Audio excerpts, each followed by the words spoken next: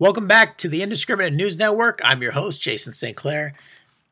First of all, thank you very much for listening and for subscribing, following, sharing. I appreciate it very much.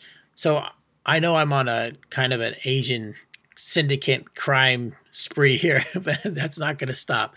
I actually found a pretty cool article from the 17th of January, 1993, and it's called From Japan's Crime Incorporated, the Years of the Bubble Economy Lured Japan's Yakuza Gangs to Muscle into Big Business. Terry McCartney in Tokyo explores their corporate web. One of the most shocking revelations to emerge from the most recent political scandal in Japan surrounding the Sagawa Trucking Company was that a Yakuza, or gangster syndicate, had played a significant role in the appointment of Noboru Takashita to the point of prime minister in 1987.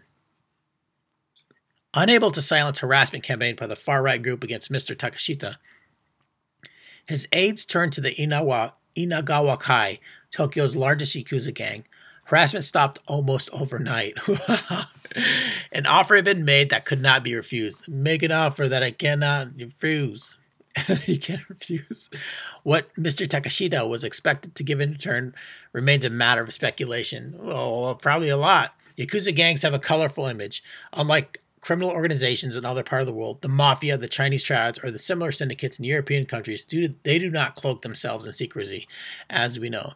It's not illegal just to belong to a Yakuza gang. In fact, most members maintain offices with the gang's nameplate outside and put gang's name on personal calling cards. Not infrequently, they give interviews to journalists and sometimes hold press conferences to air their grievances. Yakuza's gang immense power extends to the top of the political and corporate spheres. Yakuza weddings and funerals are highly regularly attended by the top executives and elected politicians.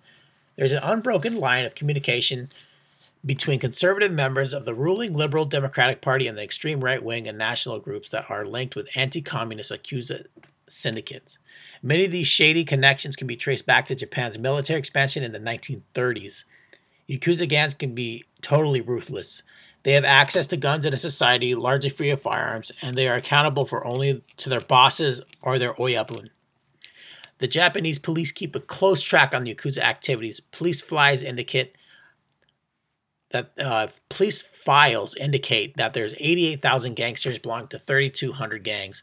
Until recently, the police had left Yakuza organizations more or less alone, except when their operations threatened ordinary people.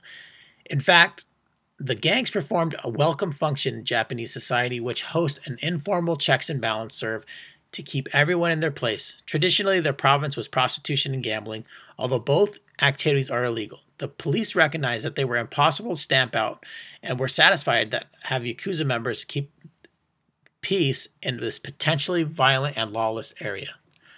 And although Yakuza gangs peddled soft drugs, particularly amphetamines, they had unspoken agreement with the police that they would use their influence on the streets to keep harder drugs, particularly heroin, out of Japan. Only when rival gangs engaged in shootouts on the streets, putting pedestrians at risk to stray bullets, did the police feel the need to step in and make arrests. Even today, a walk through Tokyo's largest red light district in Shinjuku will show that Yakuza groups at their old work. Young men with short haircuts and black suits lounge around street corners, pimping, soliciting, and generally overseeing the offloading of millions of pounds of slavery men's money into the shady worlds of bars, massage parlors, and a variety of other pink saloons. Pink, not red, being the color associated with illicit sex in Japan. These young hoods frequently have characteristic tattoos covering them from ankles to wrists to their necks, and will sometimes be missing a little finger cut off in a traditional atonement for failing some duty. But this unofficial policing, profiteering role in the seamier side of Japanese life, once the mainstay of income for gangsters, have now become a little more than a pin money for the biggest syndicates. As the Japanese economy grew more powerful, the gangs began to look for ways to increase revenue. Increasingly, they spread their tentacles in legitimate businesses. All the time, they profited from their main advantage, the ability to control people, particularly those in the lower reaches of society where no one else to turn to, or compromised by heavy debts. During the 1960s and 70s, they made inroads into building industries with its fluid workforce. They tapped into distribution and transport networks. Long-distance lorry drivers, after many hours on the road, would often find themselves in Yakuza-controlled brothels in lonely towns far from home. The gangs would become loan sharks, forcing repayment with intimidation and sometimes violence. And using their contracts and buildings industry, they dabbled in their properties, again using muscle or the threat of it to evict reluctant property owners to make way for valuable development projects. However, their involvement in Japan's economy remained a small-time stuff. The big leap came in the mid-1980s as a government decision to ease the money supply to allow easy credit generated to one of the most rapid economy expansions ever seen in the modern world. Fabulous riches were created during the years of the bubble economy. Stock and property prices rocketed, banks and credit institutions were lending money like water, and suddenly the world became a supermarket for Japanese buyers who picked up office buildings in New York, golf courses in California, hotels in Hawaii, and impressionist paintings in Sotheby's, seeming at a whim. From the beginning of 1985 to the end of 1989, when the Tokyo stock market reached its peak, the value of the shares in its first section of exchange increased by 435 billion yen. That's wow, more than 4 times Britain's gross national GNP for 1989. Whoa, 4 times Britain's GNP in 1989. It was during this boom that the larger and more sophisticated Yakuza syndicates launched themselves in mainstream business, stock and properties market, hotel and golf course development. Early 1985, Tsushima Ishii, the head of Inigawa Kai, the Japan's second largest Yakuza group, established the gang's business activities bureau to report directly to him and oversee the trust into legitimate businesses. Ishii set up the Hokushu Sangyo Company as his first shell company dealing with property. In a few years, he was a multimillionaire with Picassos and Chagalls on walls of his house, a private helicopter and a country club, and close links to 2 of Japan's 4 biggest security companies. Many other Yakuza gangs followed Ishii's example, and the police realized the era of the friendly hood was over. Mobs who are organized today are not only posing a threat to public safety through gang disputes, they're also having a major impact on the country's economic system itself. Through active fundraising activities involving general public companies, said Ryoichi Suzuki, the Director General of the National Police Agency, in a speech to the police chiefs last year after the exposure of a big Yakuza scandal involving the stock market.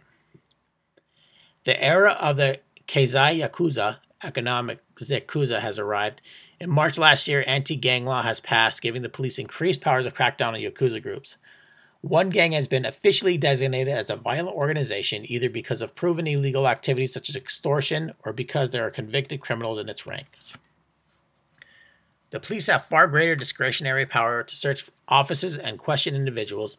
The aim is to stop more explicit racketeering and intimidation tactics of the Yakuza organizations and force them back to the fringes of society. But critics of the new law fear will simply drive Yakuza members underground, where they will safely continue to operate with the funds they have amassed.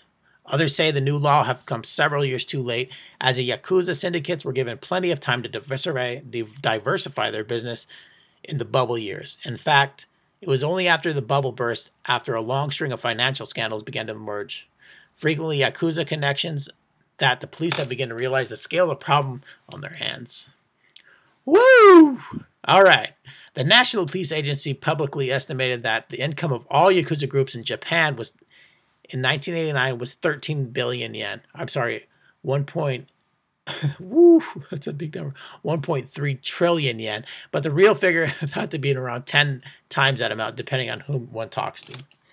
Shenji Ishiba, a former member of Tokyo's Metropolitan Police with extensive experience in the Yakuza, says that until the police have powers to confiscate assets, they will not make any progress against economic Yakuza groups. Police tend to focus too much on who gets arrested and how many years they get. At the end of the day, it's all the same if they get their way with their huge sums of money.